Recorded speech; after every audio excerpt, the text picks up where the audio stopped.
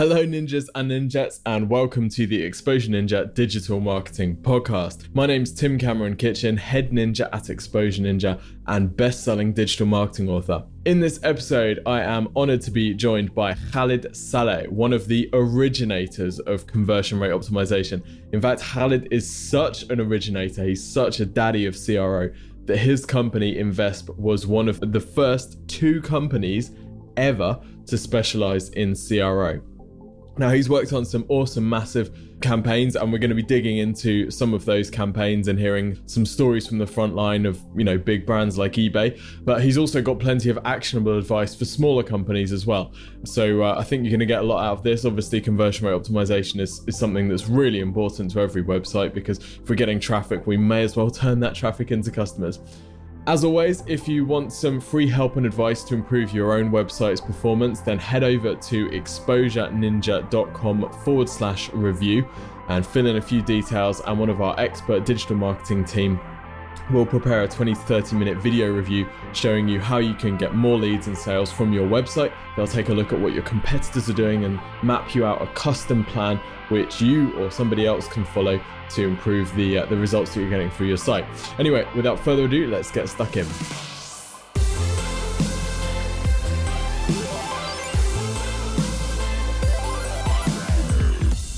Welcome to this episode of the Exposure Ninja Digital Marketing Podcast. We've spoken about conversion optimization on the podcast before, but I'm really honored today to be joined by a true CRO heavyweight. Khalid Saleh is the daddy of CRO, and he's worked with some of the world's biggest sites to help them turn more of their visitors into buyers. Today, Khalid and I will be going through and having a look behind the scenes on some of his high-level campaigns with some well-known brands, and then we'll talk about what listeners can take from these and how you can be improving your website's conversion rate using the principles that he's developed. Khalid, welcome to the show. Thank you, Tim. Glad to be on the show. Cool. So you've been in CRO a long time, haven't you? Oh, we're the second or third company in the US to focus solely on conversion optimization. We've started back in 2006. And I remember back then, we're talking about like almost 11 years ago, when we used to talk to VPs of marketing, to CEOs about conversion optimization, CRO, they would have this very puzzled look on their face. They're like, what? SEO, social media? And we're like, no, it's CRO, it's something else. You're eventually going to get it. So it took a while, but nowadays everybody understands the importance of CRO. That's crazy. So it wasn't even really a thing yet. What made you get started with it, and how did you know that this would be something which was going to become increasingly important as the internet developed? So this is actually an interesting story. So before I started on conversion optimization, I was a software architect. So I was helping some large Fortune 500 companies architect their e-commerce websites. And the last project I worked on was for Motorola. It was a fairly rough project, 3 months, 120 engineers, and I was traveling, really trying to help them set up the project. The cost, the server cost was about $17 million. The development cost was about $16 million, close to $35 million in total. And everybody was just really worried when they launched this website. Are there enough visitors coming to the website? Will they have enough eyeballs come to the website? Lo and behold, they launched the website. We had 16 servers just kind of to handle the traffic. And the first 2 hours, the servers go down. So tremendous number of visitors were coming to their website. So everybody's excited. We've done it. And then the next day we start watching the sales, because ultimately that's what you want. You've spent $35 million. You really want to have some sales behind the website. 3 weeks, and I think we've had less than 100 orders come through the website. That's it. I just saw the light. I'm like, wow, this is exactly what I need to be focused on. I was ready to change careers, make a different move. And I'm like, I can help companies actually increase their online sales. And the rest is history. That's crazy. That's awesome. So just out of pure kind of personal interest, just looking back on that project and the site that they built, what was it that you think they had done so wrong to get such a low conversion rate from all that traffic? Oh man, what didn't they do wrong? I mean, I think, and it's like, we've spent about a month optimizing the website, and we've actually managed to increase conversion rates. Now, at that point, it was just trial and error. There was no real A/B testing. But the one thing that actually, kind of like was a had a huge impact on their bottom line was the promo code which they had placed on the cart page. Now, they were not running any promotions. However, they had this promo code. So people were adding items to their cart. They're coming to the checkout process, and it was just released before Christmas, the website. So people were about to place an order, and then they see this promo code, and they go searching, looking for a promo code. So their checkouts abandonment rates was just beyond horrible. Just removing that promo code actually reduced their checkout abandonment rates, if I recall, by close to 40%, and they started recovering from the low conversion rates. That's awesome. We had a podcast episode recently with a guy from Pouch who they do a similar thing. So as soon as someone moves to exit the site, they get a little pop-up which gives them a promo code to fill in case that's the reason that they've bounced out. Yeah. But obviously that sort of thing was just, I guess you guys were figuring that out the first time back when this was happening. Yes, and you can imagine the VP of marketing who had sponsored the project. Just that, I mean, I remember standing there in meetings, and he's just freaking out. He's like, "What the heck? $35 million, and we're not getting enough sales." And I can understand how much. I mean, the amount of meetings that we've had after we launched the website with the top management, trying to discuss what is wrong, why don't they have the sales, because they were getting lots of visitors to the website, and they would bring me in here. I'm a software architect, and they're like, "What's going on?" I'm like, "Dude, we just merely implemented whatever designs your creative agency came up with, so we really had nothing to do with it." But still, it was a really interesting challenge to go through the process and try and figure out what's actually caused the low conversion rates. Thankfully, these days, things have moved away from a $350,000 cost per acquisition. And now you're working with companies like eBay, right? Yes, we are. So eBay has been a long time client with us. It's been just really wonderful. I mean, now you're talking about this is a shift that we're seeing where now there are companies that have actually teams who are solely focused on conversion optimization, on actually increasing their website conversion rates. I think eBay is even more interesting because their product team has a main mission and a main focus of increasing the website conversion rate, which is really interesting. So it's beyond even having a team that focuses on conversion optimization. You're actually, even your product team now always is thinking, okay, how do we increase the website conversion rates? I guess that makes total sense. They've got traffic teams. They've spent a huge amount of time and energy on content and SEO. They've got all that kind of experience in-house. Why would you then not make the most of the traffic that's coming onto the site? I guess it makes total sense, doesn't it? Definitely. And the interesting thing, I mean, and the nice thing about working with companies like eBay is the amount of traffic and conversions that they get per day is just tremendous. So it allows you to do things that you can't do with smaller websites. So you get to experiment a lot. You get to create different hypotheses, test them really quickly, and see exactly the impact of your testing. So when somebody like an eBay or a 3M, when these large corporates comes to you, what are usually their goals? Are they looking to fix something that's broken, or are they just looking for any sort of improvement anywhere in their kind of conversion funnels? So most companies come to us and they look at their website conversion rate. Usually they segment it. So they'll say, our new visitors are converting, for example, at 10%, and our returning visitors might be converting at 12, 14%. How can you help us? How can we move the needle? Many of the larger companies that have dedicated teams that have focused on conversion optimization, usually after a while of doing it themselves, they get stuck. So they're looking for a fresh, a pair of fresh eyes to take a look at the website, analyze, give them more of a process and a methodology, guide them through trying to break through and increase their website conversion rates. So that's one thing. The other question that we're nowadays finding lots of companies focus on is, okay, so I've converted the visitor, but how do I retain them?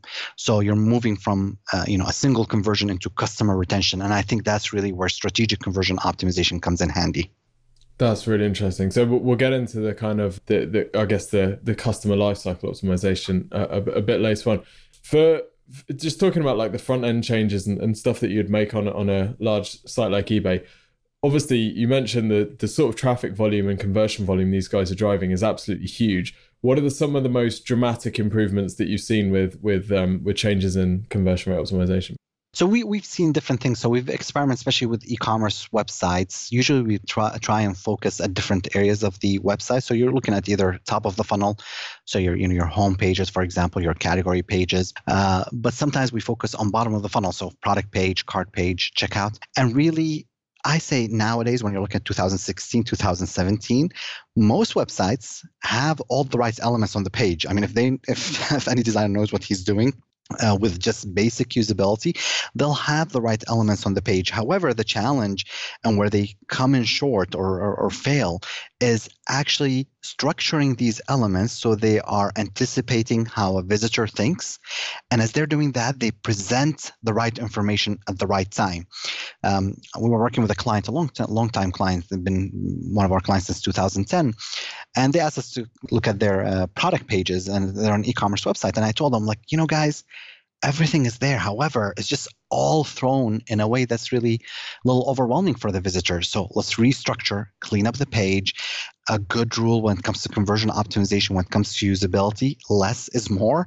So unless people really, really want the elements and they're asking about it, you're better off removing it. And people lots of times struggle with that because they think, no, we need to give all the information. I'm like, no one ever thinks about this information. I'll give you a simple example. Go to many of the e-commerce websites right now and look at their product pages. You will see that they, for example, list the SKU, the product number. Well, how many times do we use that? Sometimes they ignore simple things like having multiple images.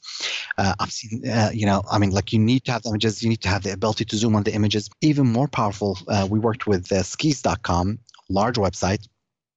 And they sell ski equipment, and many people shop on their website, and their high season they get hundreds of thousands of visitors. And they've had the same pictures that every other website has. I mean, it's the same equipment, correct? Sold by different manufacturers.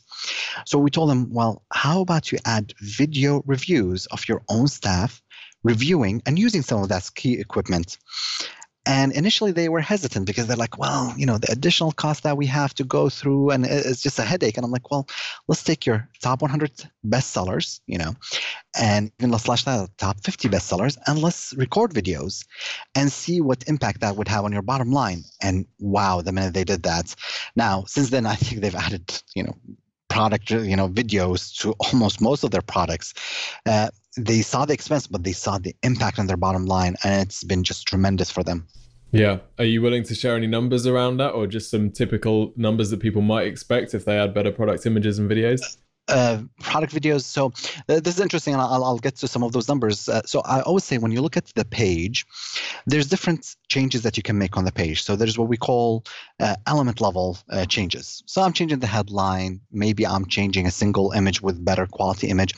And typically for those changes, you might see anywhere between 3% to 5% increase in your conversion rate. Now there's what we call page level changes. So you're moving things around, changing the layout, anticipating what people want, and presenting them with those changes. Those you start seeing anywhere between 10 to 20% increase in conversion rates. The third level of changes is what we call visitor flow changes. So the best example I always give people, and just they understand it right away, is going from, for example, a single step checkout to a multi-step checkout. Those type of changes where you're changing how visitors are navigating and flowing through your website will have above 25% increase in your conversion rates. Now, for skis and adding the product videos, if I recall correctly, the impact was above 30% increase in conversion rates. Wow. So yeah, it justified. I mean, when companies make millions of dollars selling online, when you're talking even about a 5%, it's just a huge impact. Now when you're talking above 20%, things like that pay for any type of optimization that you'll ever think about. Yeah, sure, that is crazy, isn't it? And it just baffles me when we'll be reviewing a site and they'll have one, like you said, one product image, and it's the image that's provided by the distributor. It's typically low resolution on a plain white background. You get no sense of the product whatsoever. It's like if you walked into a store and you just saw the product from one angle, would you buy it? No, of course you wouldn't. You'd pick it up, you'd have a look at it, you'd look inside it. I was reviewing a store that's selling luxury bags, and they were just showing the bags, one picture front on. How many people buy a bag like that, right? They don't even know what the pockets are. They don't know the detail on it, nothing. It just makes no sense. Definitely. And I think this is an interesting example. So yesterday I was talking to a company that sells tours in Paris. So they're an American company and they sell you all these tourism packages in Paris. And they had these pictures. Now, when I'm an American tourist and I'm thinking about paying for as like a 3 or 4 day trip to Paris, I really want elegant images. I mean, the whole website narrative, and that's why I was telling the owner, I'm like, the whole narrative does not speak to elegance, does not speak to luxury, does not speak to fun. And like your images, your copy, every little detail need to send, subconsciously those messages to your visitors, and it's not doing that. Thus, you shouldn't really wonder why you're only getting like 100 conversions a month. You're asking people to spend $10,000, yet you haven't invested more than $500 on your website. Sorry, it doesn't work that way. Yeah, that's classic. So, you've kind of covered some of the areas there, but what are some other areas where you visit a website and you immediately say, okay, this site has some low hanging fruit. I can immediately see some areas where they're going to be able to get some big improvements. I'm assuming things like making sure that product pages aren't too cluttered. But let's say we go on a SaaS website or a service company website. What are some things there that you'd think, okay, there's some definite immediate improvements to be made? So one thing I always tell companies to focus on, and will have an impact on their bottom line, is a clear value proposition. Why should I buy from you versus your competitors? And think about a SaaS website or a B2B lead gen type website. It becomes a lot more critical. It's a bit difficult to talk about value proposition sometimes for an e-commerce website, because the same products are being sold everywhere. But let's talk about a SaaS, service. Yesterday, I was looking at a couple of days ago. I was looking at switching from the email software that we're using at Invesp to a new software, SaaS basically software. And I looked at the top, the different platforms that are available, Drip, ActiveCampaign, and I'm looking at them and I'm like, man, they use these nice, catchy titles, but they really don't emphasize their value proposition very clearly, and left me confused because I was reading between pages and you're talking about somebody who's very technical, comes from a technical background, who really understands marketing fairly well. And I'm like, I can't really tell the differences, unless the differences are subtle, but their marketing team needs to be able to state their value proposition very clearly. So think about what distinguishes you. Why would a visitor buy from you from your competitors? So that's one thing. Something else you want to think about is continuity in messaging. If somebody's coming from an external traffic source, let's say a paid ad campaign in Google, a social media post that you have, an email piece that you've sent to them, make sure that your messaging flows through. You're using the same language, the same designs, the same images. People want to feel that, okay, I'm on the right trail, correct? It's just like having a scent. I'm following that scent. So you want to make sure that you are following that continuous path for the visitors. And finally, think about the use of incentives. Incentives are really wonderful to really encourage people to actually take on an action. I would say there are 3 different types of incentives. So there's price incentives. We all know them, 10% discount, $10 discount, whatever it might be. So that's one way to do it. And it's a bit expensive, correct? You don't want to always be competing on price. There are two other types of incentives. There is what we call urgency. The best option to think about urgency is, Amazon is a classic example. Order in the next 2 hours and get it delivered in 2 days for you, or before Christmas. Or scarcity, 3 items remain in stock. Now, the best website that uses incentives, and I always tell people to look at that, go to Orbitz, try and book a ticket early January, and watch the listing page of all the different flights, because they show you how many tickets are remaining, how many people booked, there's urgency, there's scarcity there. They do it really wonderfully well. So a really good way from taking someone who's just browsing flights because they're kind of interested, and all of a sudden it's got you thinking, oh, if I'm going to do this, I better book now because I'm not going to be able to in 10 minutes if I wait. I love that. Exactly. And it's like, oh, wow, this is a really good deal. It's like, $476, but there's only 2 tickets remaining and the next price is going to go up to $700. No, I might as well act right now. Yeah, I love that. So how can, I guess, that sort of scarcity can be quite difficult to build into, say, a SaaS or a service company. Is there any way that they could do that, or is it just something that's going to be for e-commerce? No, I think I think you can do it with every type of website. One of the products we're building at my company is called FigPie. So it's a growth hacking platform.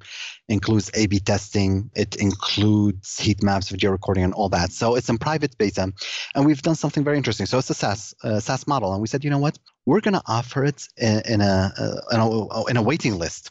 So people actually give us their email, and there is a wait list before you can access the software. So the access to the software becomes scarce, and people are actually emailing. It's like, when are you going to open it? How many people are on the wait list? And you can do something really intelligent with that, because we're telling them, okay, you're on the wait list, and every once in a while we open that wait list. However, if you'd like to move up the wait list, how about you refer 2 or 3 friends? And as you refer people, you are actually moving up the list. So that's the use of scarcity tactics, really, and is benefiting us of getting more subscribers.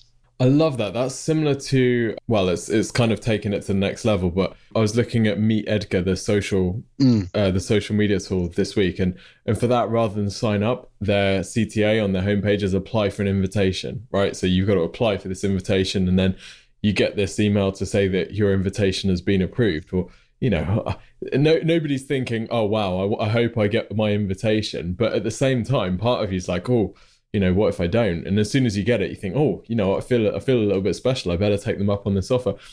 It's also something that we saw Spotify use, I think, to great effect when it first launched. Because when it first launched, it was invitation only, wasn't it? But you invited your friends, and that it was basically you were signing up for Spotify, but it was done through this invitation process. So obviously there's something there that people have tapped into, and then you've just taken it to the next level by helping people move up the wait list by inviting their mates. That's just genius.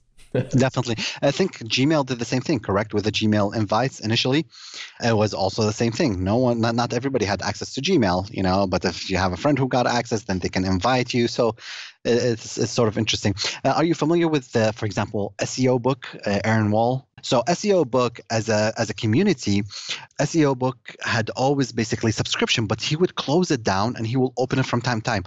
I remember when SEO Book was $50 a month, and then it went to $100 a month, and then it went to $300 a month, and you have 1,000 people who are subscribed per, so then you can imagine the amount of money it's generating, and you have a huge wait lists of people trying to get in.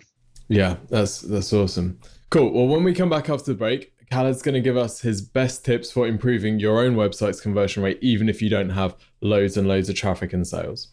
Interested in learning more about digital marketing and want to access the latest ninja strategies? The Exposure Ninja blog is where we share some of our coolest stuff.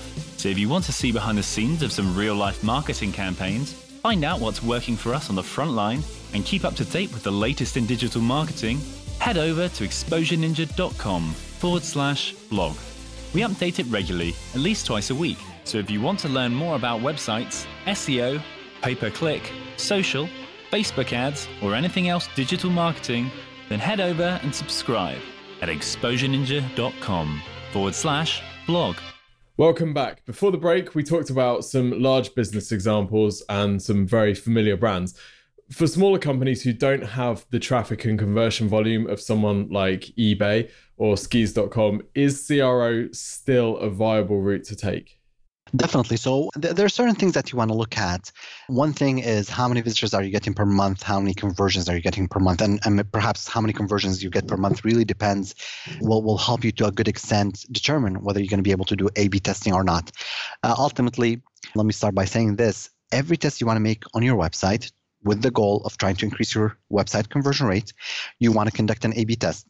So an A/B test, basically, you create 2 designs, for example, and this is kind of the minimum, the original design and a new design, and you split your website visitors between those 2 designs. So let's say you're getting 1,000 visitors, 500 will see the original design, 500 will see the new design, and then we compare for all those 2 different groups, how many sales, how many conversions are we getting? So you're really letting your visitors be the judge of the quality of those designs.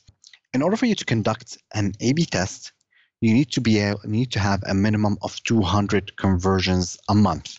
So if you're an e-commerce website, we always tell people, 200 conversions a month. This way you split your visitors between the two different designs, and you'll be able to determine quickly which design wins. Let's say you're even smaller than that. Let's say you have only 50 conversions a month. That's it. And then what you need to do is say, you know what?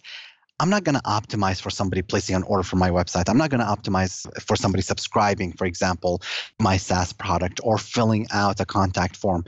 I'm going to start by looking at my homepage, creating a new design for the homepage, and I'm going to see the percentage of people that click from the homepage to our services page or maybe to our subscription page.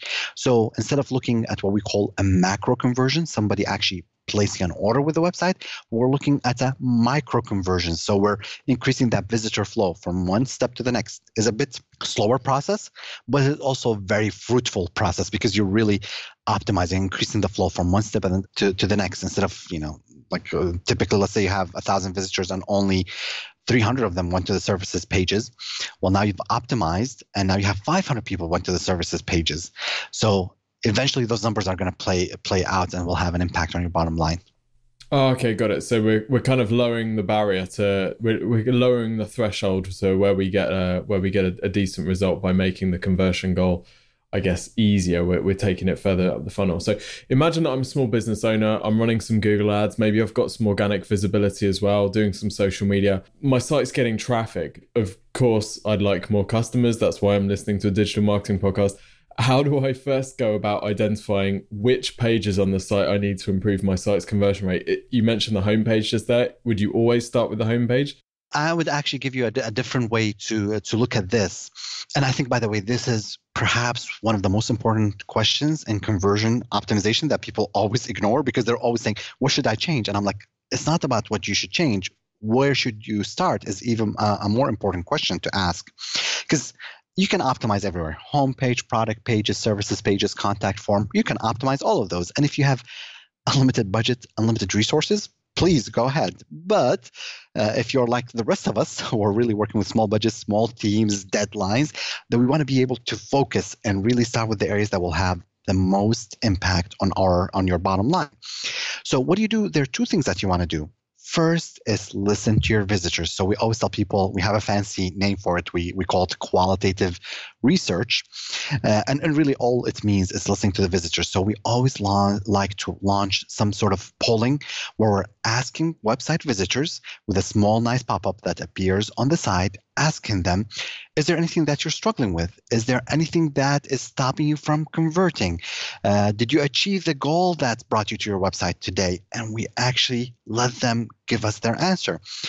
Typically, people are really generous. They are willing to share, their experience with you. You look at that data and you see what pages are people struggling with the most. That can be so insightful. You can change so many things. You can fix so many different things because they're telling you, I really hate your pricing page. I hate your services pages. Your headline doesn't make any sense to me. So they're really telling you what page you should focus on and what changes you should make on the page, which is really incredible. So that's one approach. The other approach is you want to look at your analytics. Most people nowadays have at least Google Analytics installed on their website. So you want to look at analytics, look at the pages that have the most visitors, pages that people are exiting, have high bounce rate or exit rate, and see, let's say you have a page that has 1,000 entrances, 1,000 people coming to the page, and it has 70% bounce rate. That means from the 1,000 people who entered, 700 people decided to leave. That is 700 potential customers who said, I don't like this website. I don't like this page. Maybe they don't trust it. Maybe they don't like the images on it. That's a separate question, correct? But now we've identified there is potential there. And I always tell people, if you're an e-commerce website, and let's take the same example, 1,000 people came, 70% bounce, 700, and let's say your average order value is $100. I'm like, do the math.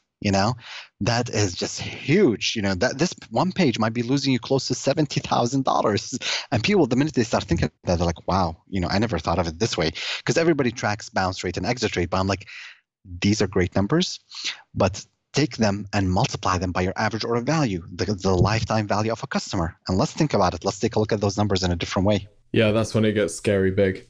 There you go. And it's scary nice, by the way, correct?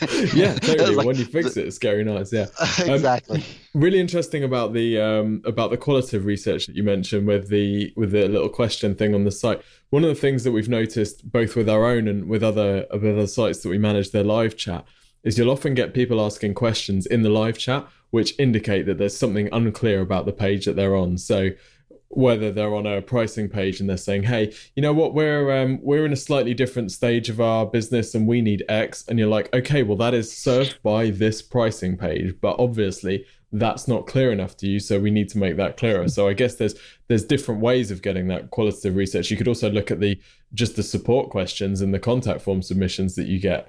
Why weren't people able to answer those questions for themselves on the website? Typically it's because it's not clear, right? Definitely. I mean, if you have, let's say you have a customer service department, those customer service reps, and sitting with them and asking them, so what are the most common questions that you hear? And then looking at your website and saying, why don't we have answers to those questions? Why is it that people, first, they're not finding the answers, then it's like our website is costing them more because people have to pick up the phone, call us. Our customer service rep has to answer, so we're having to pay for a customer service rep. So wherever there's a chance, there's an interaction with a customer, there's potential to find things that we can fix in our website. Cool. All right. I want to talk about, once we've identified the sort of areas on our site where we can make the most improvement, it's time to look at the specific elements and what we can change. One of my biggest kind of pet hates and my bugbears with CRO software, particularly like VWO, I know I haven't tried FigPi, so I don't know if it's different, but is the focus on, changing really small things. So everyone thinks CRO, oh, what is CRO? It's changing the color of a button, right? And it's like, dude, why are you changing the color of the button? I don't even know where your business is based because your headlines are terrible. So how do we kind of get over that? Let's look at the tiny little tweaks which we think are going to increase our conversion rates 50%. How do we find the big chunk stuff which is going to make a massive difference? You know what? I have to first say that I agree with you. I mean, I think we've done a disservice to CRO maybe over 10 years ago, because we were trying to convince people to do any type of testing and changes and just trying to convince them of a new field. And we always said, test anything, test everything. It doesn't matter. And then, and you have all these case studies about changing the color of a button, and it's like a 200% increase in conversions. And I'm like, show me a website and a real valid test where changing the color from green to red actually had even a 10%. I mean, even if you can show me a case like that, I'm like, this is an outlier. I mean, it's rare for anything like that to have a meaningful impact. Now, what I say, you've identified the page that you want to basically say, what visitors are leaking from here.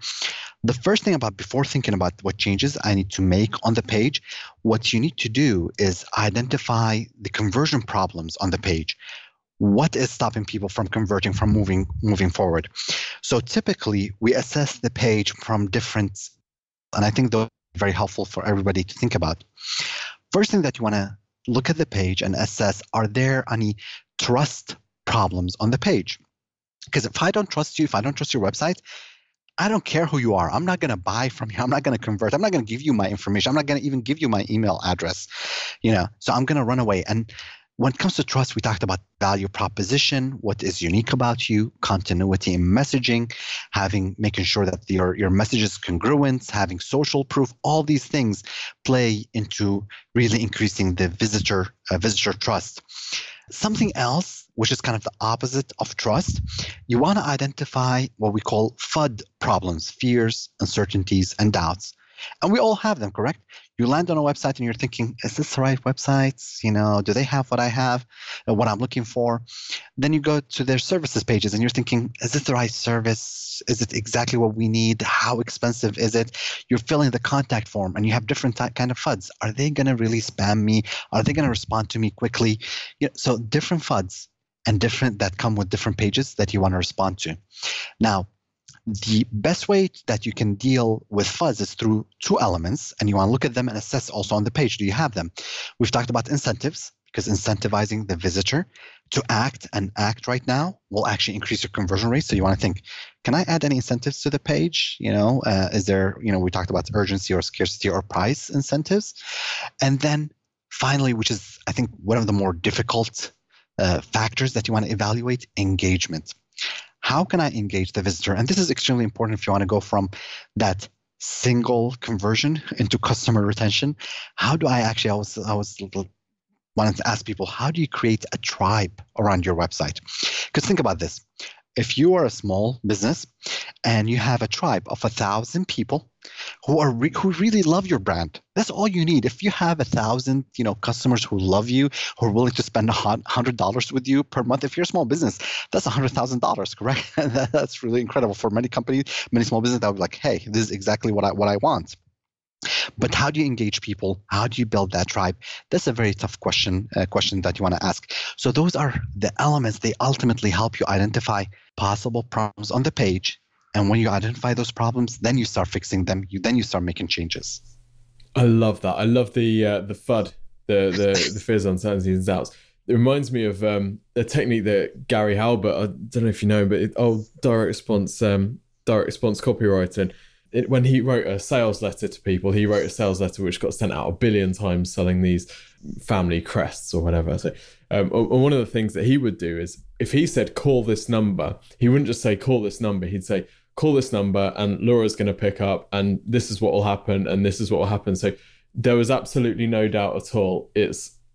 You're basically telling the responder exactly what's going to happen, so that there's no fear, there's no doubt in their mind. And then when it all happens, you're building massive trust with them because everything has just happened exactly how you would describe.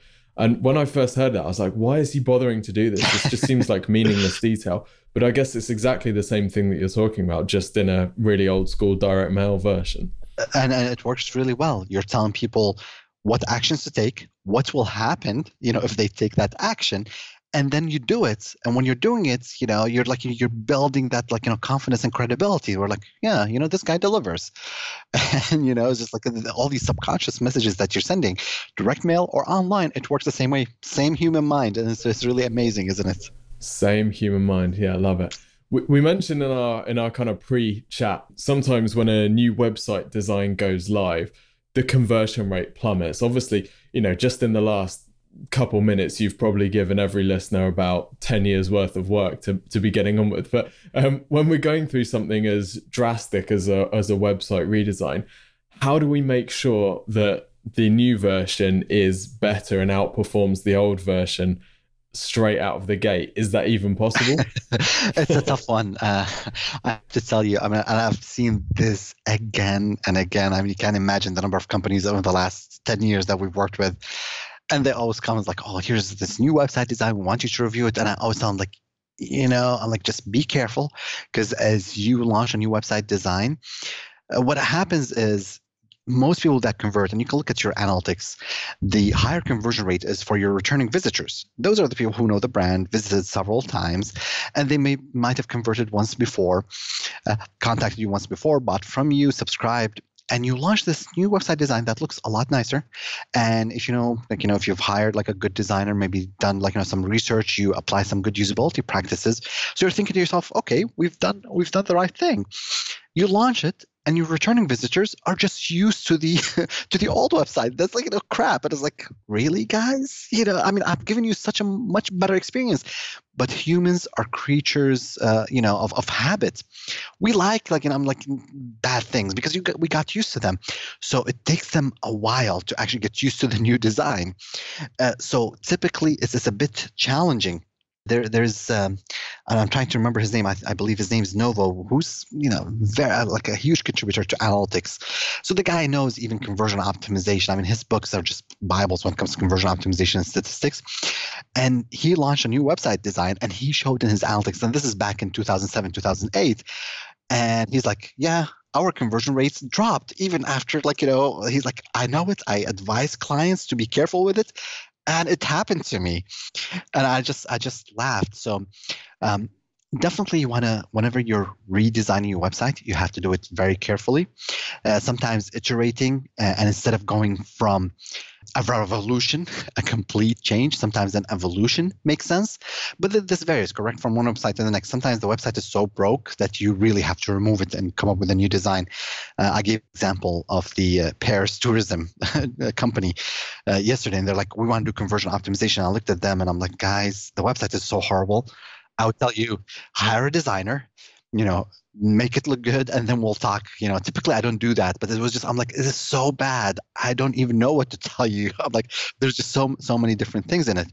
And I told the guy, I'm like, my apologies, but I don't typically say this, but it's just, it's just not going to work. So don't waste your money with us. Definitely want to be careful. Marks and Spencer, the British company, 150 million pounds, and this is back in 2013, on a new website design. They launched it, and their online sales plummet by 8%. Needless to say, I think this was the most expensive website redesign, ever. 150 million pounds. That's just crazy amount of money, and then 8% drop in sales. And I think their stock actually, really got impacted. I don't think it recovered since then. So you want to do it carefully. I'm not against website redesigns, but you want to be very cautious about what you're doing. Experiment with a little bit of A/B testing, qualitative research that we've talked about. So use all those insights to create your new website design, and be prepared that the first 3 to 4 to 6 months, your conversion rates are going to go down. But if you're looking at it for the long term, you're looking at it in a year, 2 years, hopefully you've done things correctly and your conversion rates will go up. Yeah, I guess there's multiple reasons why people get a redesign.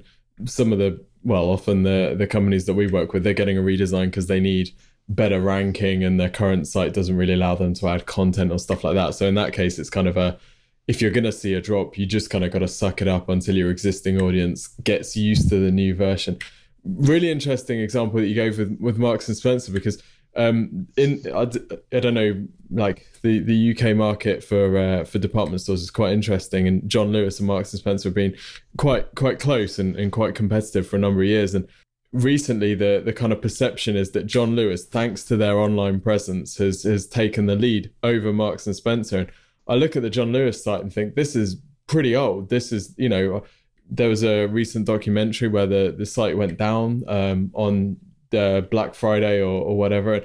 You think, why don't they upgrade? But I guess if they've got something that's working, it's actually really scary to kind of bin that and go for a new version, which these are massive decisions. This is a fundamental decision. This is one of the most important decisions the organization's management will take, I guess, in its term. So it's not an easy thing to do.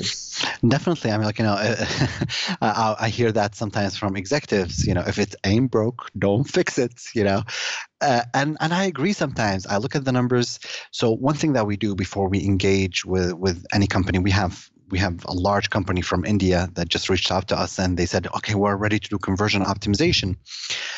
And I told them, well, first thing we want to do is look at your analytics, look at the numbers, and really say, is there potential? Because sometimes you look at it and you say, so we can work for a year and we might be able to impact you by a 10% increase in conversion rates.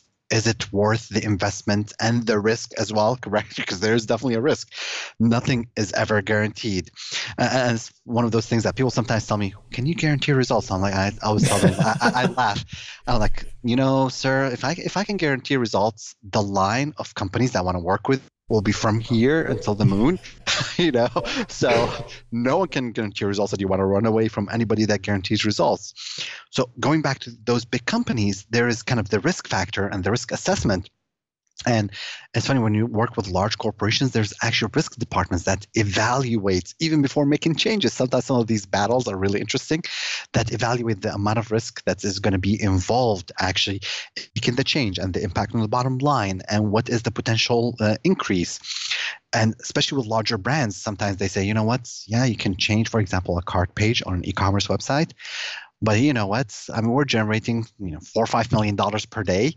And if one of your designs, even as you're testing, reduces that will impact us, and we're a publicly traded company. So what we do is we say, if you're a large enough website, let's test only with 1% of your traffic and see what impact. And then after we test with 1%, then we test with 5%, 10%, 25%, 50%. It's a slow process, but you can understand with some of these larger companies that you want to do that. Yeah, I mean, like Marks and Spencer, downturn of 8% in online sales is probably hundreds of people's jobs. This is real stuff, isn't it? It's huge. Oh, definitely. I mean, I think it's like because there were some articles afterwards about the layoffs that they've had, and the VP of marketing that lost his job as well. So yeah, I mean, it will definitely impact people. Yeah, awesome.